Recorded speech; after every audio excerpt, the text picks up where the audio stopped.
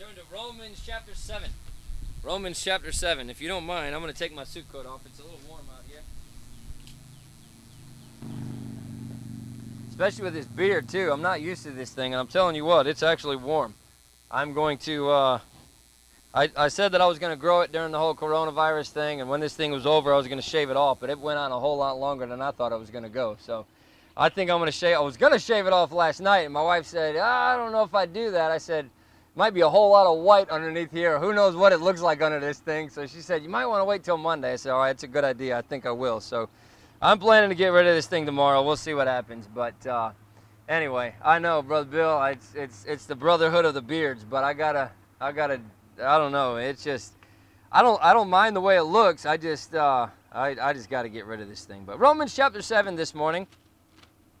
And I hate to revisit what we talked about last week, or I shouldn't say I hate to, but we talked about running our Christian race. And I don't do it anymore, but I used to run marathons. I've done 4 of them. But one of the things that's the most difficult when you're running a marathon is not necessarily the beginning.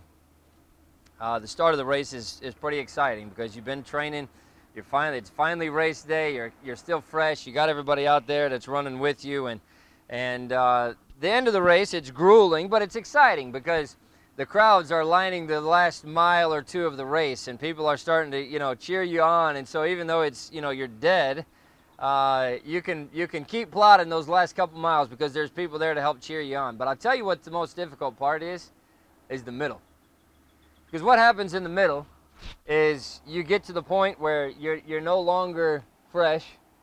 You're still too far from the finish line to see it, to smell it, to know that it's coming. The race is long, and so people have gotten spread out, and for a good part of the race, you're running this thing by yourself. Even there might be a lot of runners in this race, but you're still running in the middle of it by yourself a lot of times because it just spreads out over 26 miles. That's what happens. The only way to get to the end of the race is just dig deep and to power through. You rely on your training. Rely on the water and the Gatorade stops. Rely on the other nutrients or whatever else that maybe you're carrying with you. And just keep putting one foot in front of the other. And I'll tell you this, we all get to the point in our lives when we just feel like we're living in a funk spiritually. It happens. Sometimes you might be on the top of the mountain. Sometimes you might feel like you're in the valley spiritually. And it feels like we're walking through mud when we wish we were walking on air. Oh, everybody wants to walk on air spiritually. And when you have those times when you just feel like you're really right with God, it's great. Sometimes, and a lot of times, unfortunately, in our lives, it happens where we're just in that downtime spiritually. And you want to get back up to the top of that spiritual mountain, but how do you get there? How do you get up to the top? How do you get out of that mud? How do you get out of that funk and get back up to the top of the mountain spiritually? It's not to say that we don't have a desire to do right or that we don't try to live right, but we all have times when we're just not where we want to be spiritually. Paul says this in Romans chapter 7, and this people have referred to this as Paul being lost in the woods. Romans chapter 7 and verse number 14 says this, "For we know that the law is spiritual, but I am carnal, sold under sin. For that which I do I allow not. For what I would, that do I not, but what I hate, that do I. If then I do that which I would not, I consent unto the law that it is good. Now then it is no more I that do it, but sin that dwelleth in me. For I know that in me, that is in my flesh, dwelleth no good thing. For to will is present with me, but how to perform that which is good I find not. For the good which I would, I do not, but the evil which I would not, that I do. Now if I do that I would not, it's no more I that do it, but sin that dwelleth in me. I find then a law, that when I would do good, evil is present with me. For I delight in the law of God after the inward man. But I see another law in my members, warning against the law of my mind, and bringing me into captivity to the law of sin, which is in my members. O wretched man that I am, who shall deliver me from the body of this death? Thank God through Jesus Christ our Lord. So then with the mind, I myself serve the law of God, but with the flesh, the law of sin." It's very confusing if you are just reading through that. You got to kind of take time to weed through everything that he's saying. But the crux of what Paul is saying is the things that I want to do, I find so hard to do. And the things that I don't want to do, I find myself doing so easily and so often. He said, not that I don't want to do it. I want to do those things. But then when I do the things that are spiritual, I find that the flesh is there too. And I find that the flesh is fighting against me. It's not that I don't want to do these things. How do I do it? And he finally comes to that conclusion in verse 24. Oh, wretched man that I am. How do I get out of that situation? Who shall deliver me from the body of this death? He's saying, how can I get out of the woods? The good that I would, that I do not, and the evil which I would not, that I do. He doesn't want to do those things, but he finds himself doing these things that he wishes he wouldn't do. So how do you get out of that? That's what he's asking. That's the question that he's asking. And so the message title this morning is just simply this: powering through. Powering through. It's not a self-help message this morning. It's not, oh, you can do it if you just try harder. That seems to be the message in our world today. You can do it. You got all the good in you that you need. You got every bit of strength that you need inside of you. Just summon that inner strength. Now, there's more to it than that. But we can power through. We can power through. How do you get through that spiritual low time in your life and get back up on the mountain? I want to give you 3 things this morning that we can do when we get in a rut that will help us to once again begin to experience spiritual victory in our lives. Powering through. Let's pray and we'll talk about that this morning. Father, we love you. Again, we thank you so much for how good you are to us. What a blessing it is to be here this morning and to be able to meet this way. It's not meeting in church, but it's still meeting as the church, and we thank you so much for that. God, I pray that you give us a blessing from being here, that you give us exactly what we need this morning as well. In Jesus' name, amen. What do you do when you get into a rut spiritually? Now, these things are not going to be easy things because obviously you have a flesh that is fighting 100% against you climbing out of that mud and climbing out of that muck and getting back up on the mountain. But the first thing is this: pray hard. Pray hard. I'm a Christian, obviously, but praying is hard. Sometimes it feels more like a chore. Well, the Bible says I have to pray, so I guess I will. I know everybody's been there before. Everybody's been in that situation before. I hate my thought process sometimes in that because sometimes it really makes me feel like a bad Christian. And perhaps it's because I am. But it's what Paul is saying. I want to pray, just sometimes I don't feel like it. I know that it's a good thing to do, but just sometimes the good that I would do, I don't. I'm sure I can't be the only one who feels that way sometimes. We all have our struggles as Christians. The problem is just admitting to these struggles and giving them to God. And so many times we make this determination. I'm going to do it. I'm going to determine. You know what? I'm going to power through this thing, and it lasts a week or it lasts 2 weeks, and then you find yourself right back in that same rut spiritually. When we feel like we're not in a state of mind spiritually to do something for God, we have to pray our way out. That's as simple as it is. Beg God for his help in taking the steps necessary to move forward. In the standardized math test, Japanese children consistently score higher than American children. And, you know, a lot of people assume that it's maybe a natural proclivity toward mathematics and things like that, but their study found out that that's not what it is. Well, they found out, and they did a study on this, and what they did was they took some math problems that were obviously way too difficult for these kids, problems that they were probably never going to solve, and set them down, and they said, figure out these math problems. And so the American kids and the Japanese kids sat down to do it, and what they found is that the researchers weren't interested in whether or not the children could solve the puzzle. They were trying to see how long they would sit there and see if they could figure it out. And the American kids lasted just over 9 minutes. The Japanese children lasted almost 14 before they finally quit and said, there's no way that I can figure this thing out. And so what these researchers came to the conclusion after all of their study and everything else is that the Japanese kids tried 47% longer than the American kids. Is it any wonder why they score higher on math exams? Researchers came to that conclusion that the difference in math scores might have actually less to do with intelligence and more to do with persistence. They were first graders. But those Japanese first graders just simply tried harder. The study not only explains the difference, I think, in standardized math scores, but the implications are true no matter where you turn. Doesn't matter what you're doing. It doesn't matter whether it's athletics or academics or music or math or prayer. There are no shortcuts. There are no substitutes. Success only comes by persistence. And I could go into a whole thing about prayer this morning. We're not necessarily talking about prayer, but look at the stories that we see in the Bible about persistence. In fact, turn over to Luke chapter 18. Often when we're struggling spiritually, we know that the only way out of a slump is to just keep praying, but that's when prayer is the hardest to do. And I know I'm not telling you something that you don't know. Prayer is a difficult thing when you don't feel spiritual. How can I go and pray to God? I know what I've done. God doesn't want to hear me. I don't feel like talking to Him. When your heart is not right with God, one of the last things that you want to do many times is go and pray. But that's when you need it the most.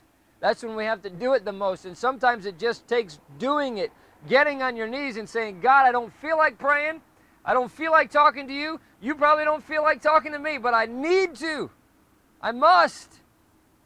It's a habit that has to be cultivated. It's a discipline that has to be developed. And I don't want to try to reduce prayer to just time logged. That's not what prayer really is. But I know this for sure. The bigger the dream, the harder you're going to have to pray. And the more you want to be right with God, the more you're going to have to pray. The higher you want to go up that spiritual mountain, the more you're going to have to pray. Luke chapter 18 and verse number 1, He spake a parable unto them to this end, that men ought always to pray and not to faint, saying, there was in a city a judge which feared not God, neither regarded man. In other words, and Jesus is telling a parable, it's a story, but he's like, this guy, this judge was not a Christian. He didn't care anything about spirituality. He didn't go to church on Sunday. He didn't worship God, none of those things. He was just a heathen. But, verse number 3, there was a widow in that city, and she came unto him, saying, avenge me of mine adversary. And he would not for a while. But afterward he said within himself, though I fear not God nor regard man, yet because this widow troubleth me, I will avenge her, lest by her continual coming she weary me. And the Lord said, hear what the unjust judge saith. And shall not God avenge his own elect, which cry day and night unto him, though he bear long with them? You see what God is saying here, what Jesus is saying in this parable. This guy is just an unjust judge, but he said, I don't fear God, I don't fear man, I don't care, but this woman is driving me crazy. I'm just going to give her what she wants so she'll stop. And Jesus says in this parable, don't you understand what's going on here? This guy's hear what the unjust judge saith. He's just a carnal man, but because of this woman's persistence, he gave her what she wants. Don't you think, and this is the question that Jesus asks, that God is willing to do that and more with those that belong to Him? You cry day and night to Him, He's going to give you what you want. The parable of this persistent widow shows us what persistent prayer looks like, what praying hard looks like. Knocking until your knuckles are raw, crying until your voice is lost, pleading until your tears run dry. Praying hard is praying through. And if you pray through, God is going to come through. Now, praying hard, and I'm not going to get into a whole thing about prayer this morning, but praying hard is two-dimensional.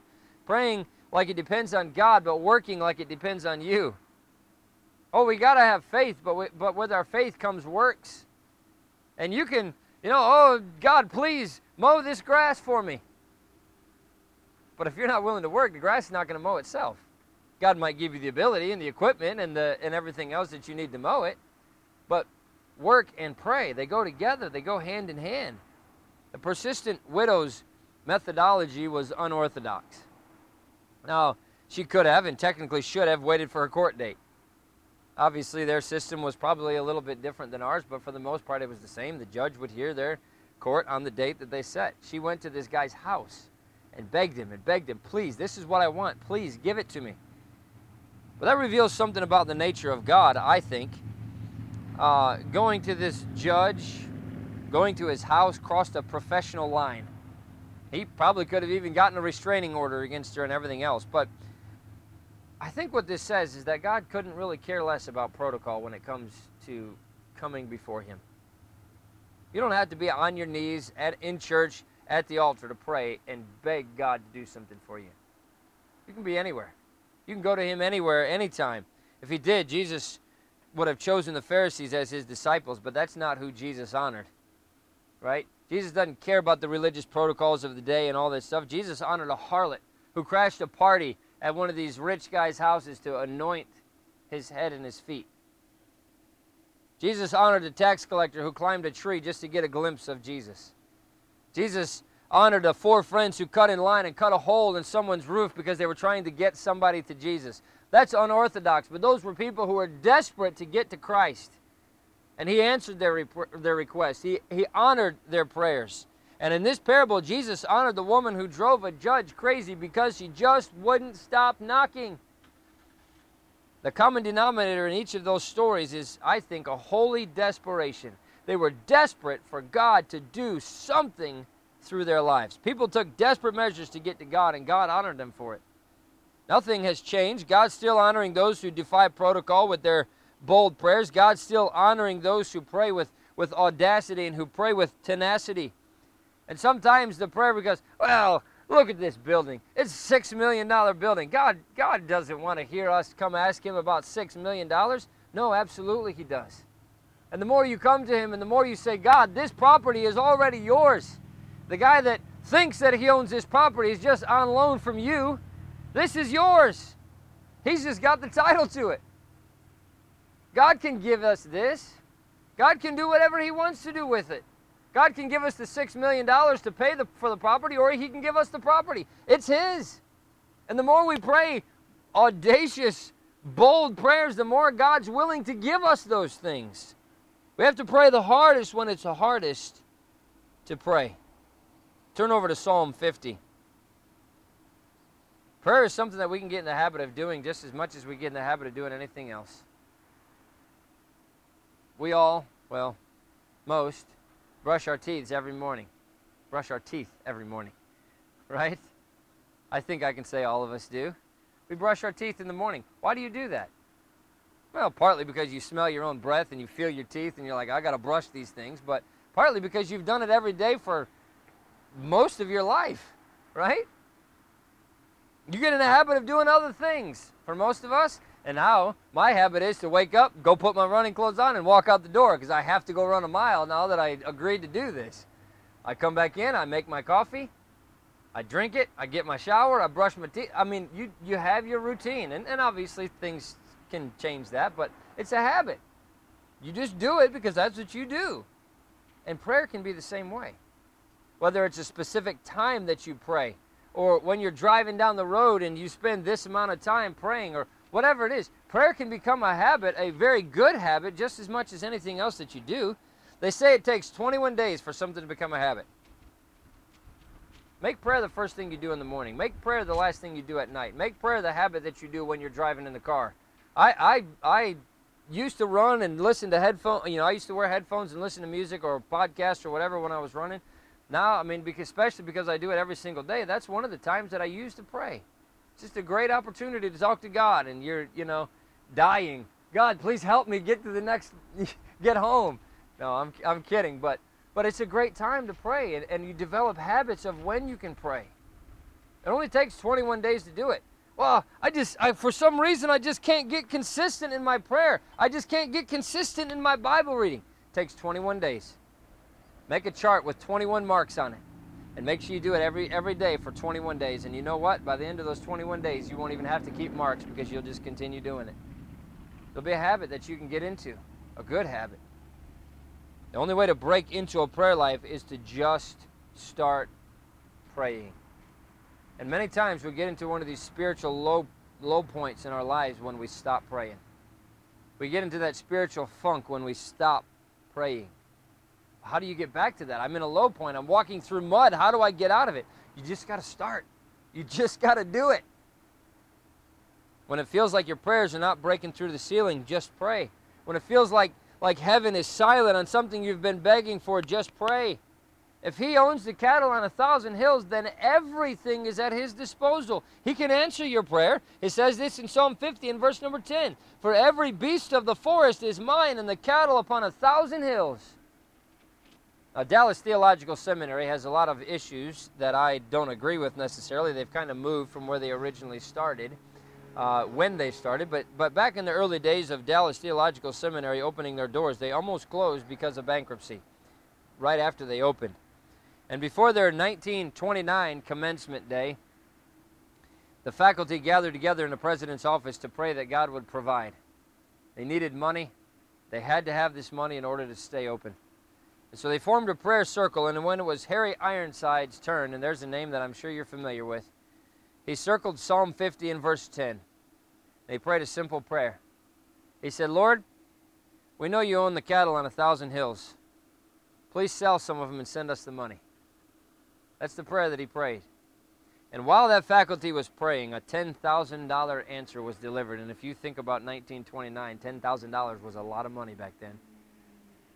Texas cattle rancher had sold 2 carloads of cattle, and in a moment that's really reminiscent of the day that they were praying for Peter to be released, and he showed up at the door, and they didn't believe that it was Peter. But the president's secretary, interrupted the prayer meeting by knocking on the president's door, and Dr. Louis Sperry Schaefer was the president of Dallas Theological Seminary at the time, and he founded Dallas Theological Seminary. He answered the door, and she handed him the answer to their prayer. And of course, these men were still in a circle there praying, and he turned to his friend, and he said, Harry, God sold the cattle. And that's exactly what God can do for us, through prayer. Are you struggling spiritually? Do you want to be right with God, but you just feel like you're in a place where you can't get anything moving? Pray hard. Believe that God can answer that prayer, and that you'll find, what you'll find is that He'll put you in the right spirit to start getting things right with God and get things turned around. We can power through when we pray hard, but also, number 2, when we praise God. How could you go through life and not want to just praise God? God's done so much for us. Praise Him for pulling you through a mess. Praise Him for waking you up this morning. Praise Him for giving you a purpose. Somebody said it this way, only Jesus can turn a mess into a message. Only Jesus can turn a test into a testimony. Only Jesus can turn a trial into a triumph. Only Jesus can turn a victim into a victory. He is worthy to be praised. Turn over to Psalm 28. We're going to take a couple minutes and just read through a few of these verses. There are 216 verses in the Bible that mention praising God, and some of them 2 or 3 times in that same verse. But Psalm 28 verse 7, the Lord is my strength and my shield.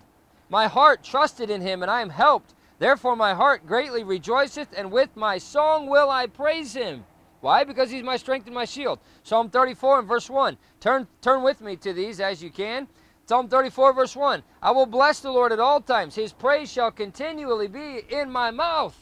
Psalm 43 and verse 5. Why art thou cast down, O my soul, and why art thou disquieted within me? Hope in God, for I shall yet praise Him, who is the health of my countenance and my God. Psalm 52 and verse 9. I will praise Thee forever, because Thou hast done it, and I will wait on Thy name, for it is good before Thy saints. Psalm 107 verse 8, verse 15, verse 21, verse 31, all say the exact same thing. Oh, that men would praise the Lord for His goodness, for His wonderful works to the children of men. Psalm 118:21, I will praise Thee, for Thou hast heard me, and art become my salvation. And the Bible goes on and on and on, 216 times with verses of praise. We ought to be praising the Lord. One of the reasons that we get into a spiritual rut is because our minds are not focused on the right things. Or we start following the world's entertainment. We start following the world's and enjoying the world's crowd. We might even start missing church in favor of things the world is offering us. Our focus is not on reading the Word of God in prayer. Our focus is not on praising our Savior. Our focus is not on winning the lost. The wrong focus and that lack of focus can get us into a spiritual ditch, so to speak. As long as we're focused on those things, we can never have the relationship with God that He wants to have with us, because they're contrary to His heart. One of the best ways to get into the right mindset is to just start praising God. And we're talking about getting out of a spiritual slump this morning. And of course, pray hard. And it's hard to pray when you're in that spiritual slump. But one of the ways that you can start learning to pray when you're in a spiritual slump is start learning to praise when you're in that spiritual slump. How do you do that? Well, I'll tell you what happens most of the time. One of the reasons we get into a spiritual slump is because we are following the world's entertainment. We're listening to the world's music. And those things are just slowly, maybe not all at once, but slowly pulling us away from God. And the farther we get away from Him, the deeper we get into those things. And then the next thing we know, we're right in the middle of those things with no way out. And that's when we get into that spiritual slump where we just feel like we can't pray, where we just feel like we don't want to praise God. How do you get out of that? How do you start the process? Of course you got to pray, but still many times you don't feel like praying. So how do you start praising God then? Well, one of the best ways is just get a good, godly music CD and let it play. Have a go-to song that you listen to that'll get you in the right spiritual frame of mind. I've got a few songs like that in my playlist, where when you just really need to get into that spiritual mindset, boy, you put that song on and it's hard to not start praising God. One of those songs is the song that we use for our, we play it every time we do a communion service, Love, Let Him Go. How can you not thank the Lord for what He's done for when you think about the fact that He gave up everything for us? And there's so many other songs that we could listen to, but praise is a powerful thing. And sometimes when prayer is hard and you just don't have the words to say, spiritual songs have the tendency to be able to say the things for you that you can't bring to your own lips. They bring you to your knees in awe of everything that God did and is doing in your life. Perhaps you've heard this song. You reached down your hand for me, saved my soul and set me free, gave me life eternally. Lord, you've been so good. The chorus says, oh, Lord, you've been so good. Through my troubles and my trials, you've understood. You met every need like you said you would. Lord, you've been so good.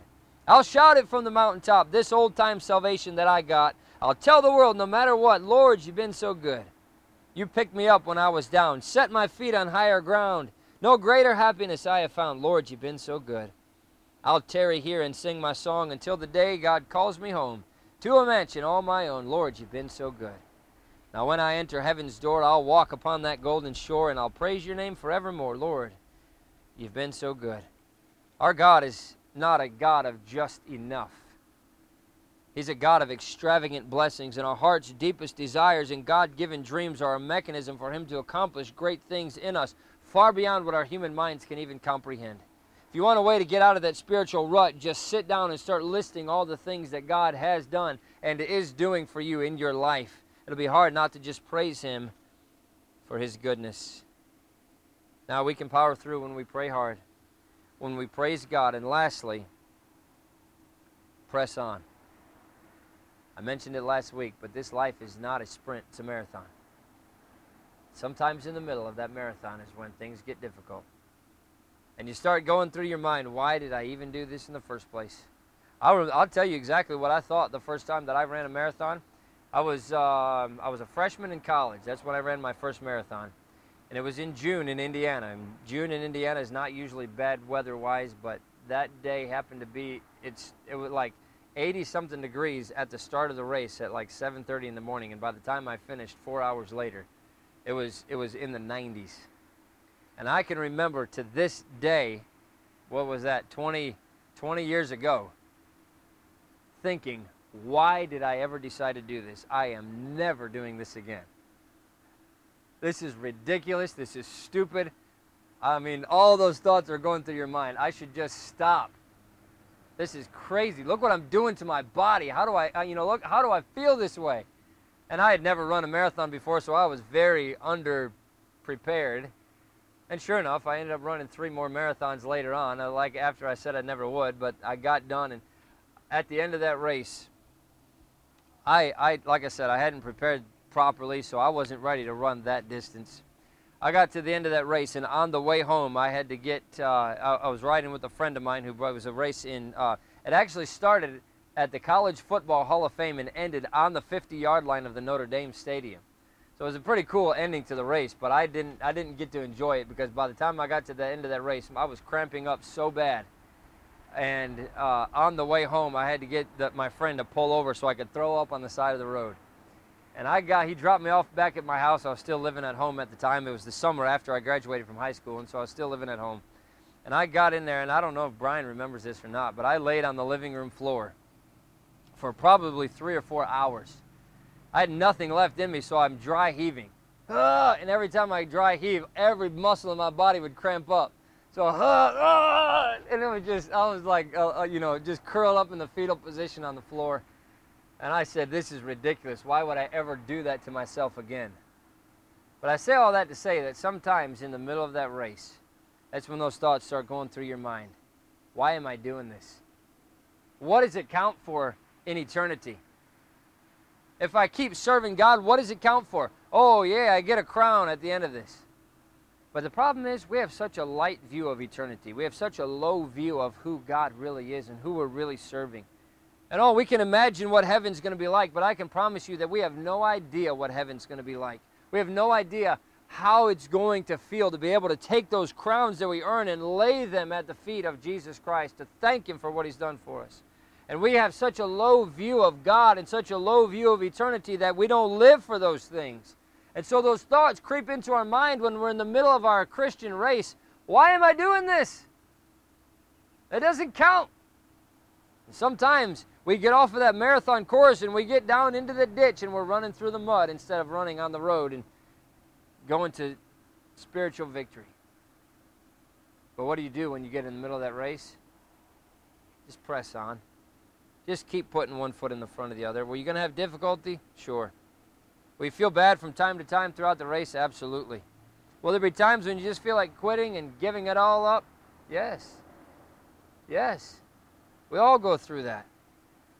When I was at Gill Grove, I was an assistant pastor there for 10 years, and we played a lot of basketball. They had a gym there, and so we played at least once a week. Sometimes we played on nights after church and things. And I love being on a team with Wes Smith, and some of you know who he is. He grew up at Gill Grove, but I always wanted to be on his team. He didn't score very many points, but he was an excellent point guard.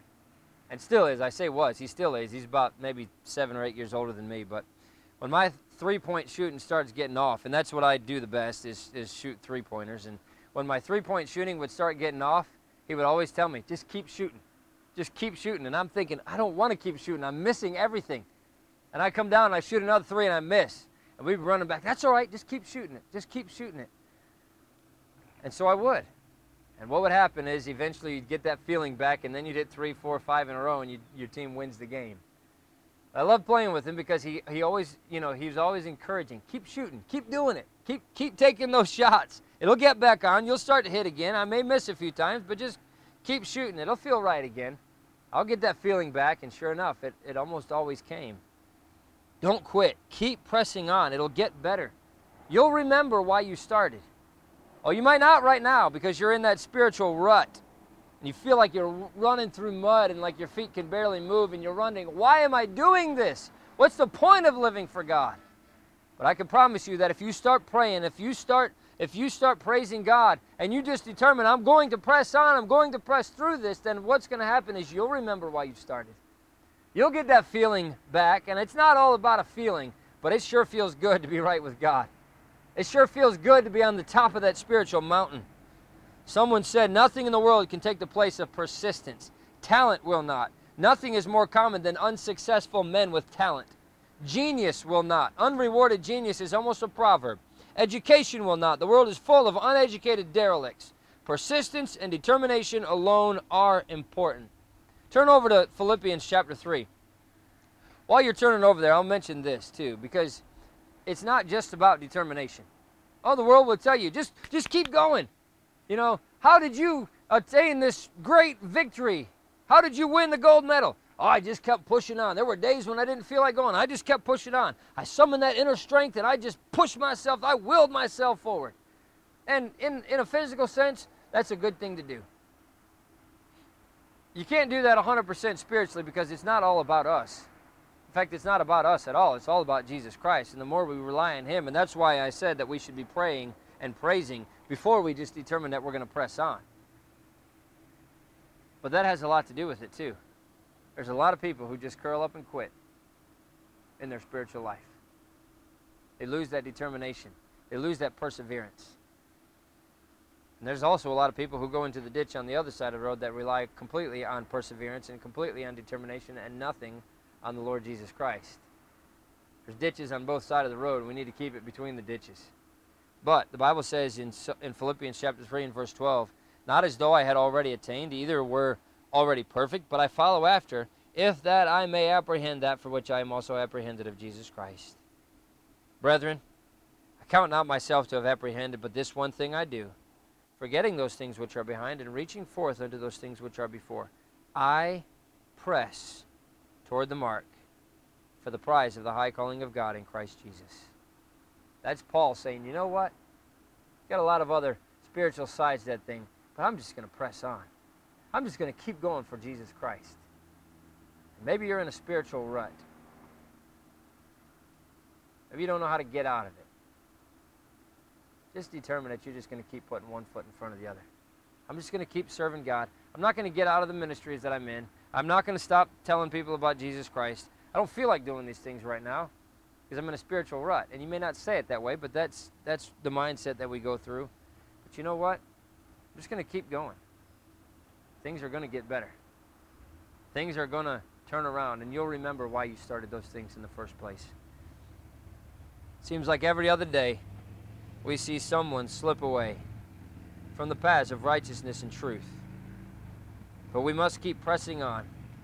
To the fight down here is won. There's a crown of life awaiting you. There are times I'm feeling down. Seems I am often losing ground in the battles of life from day to day. But my loved ones who have died echo hope from the other side, and it seems I can almost hear them say, "Press on. Heaven's not so far away.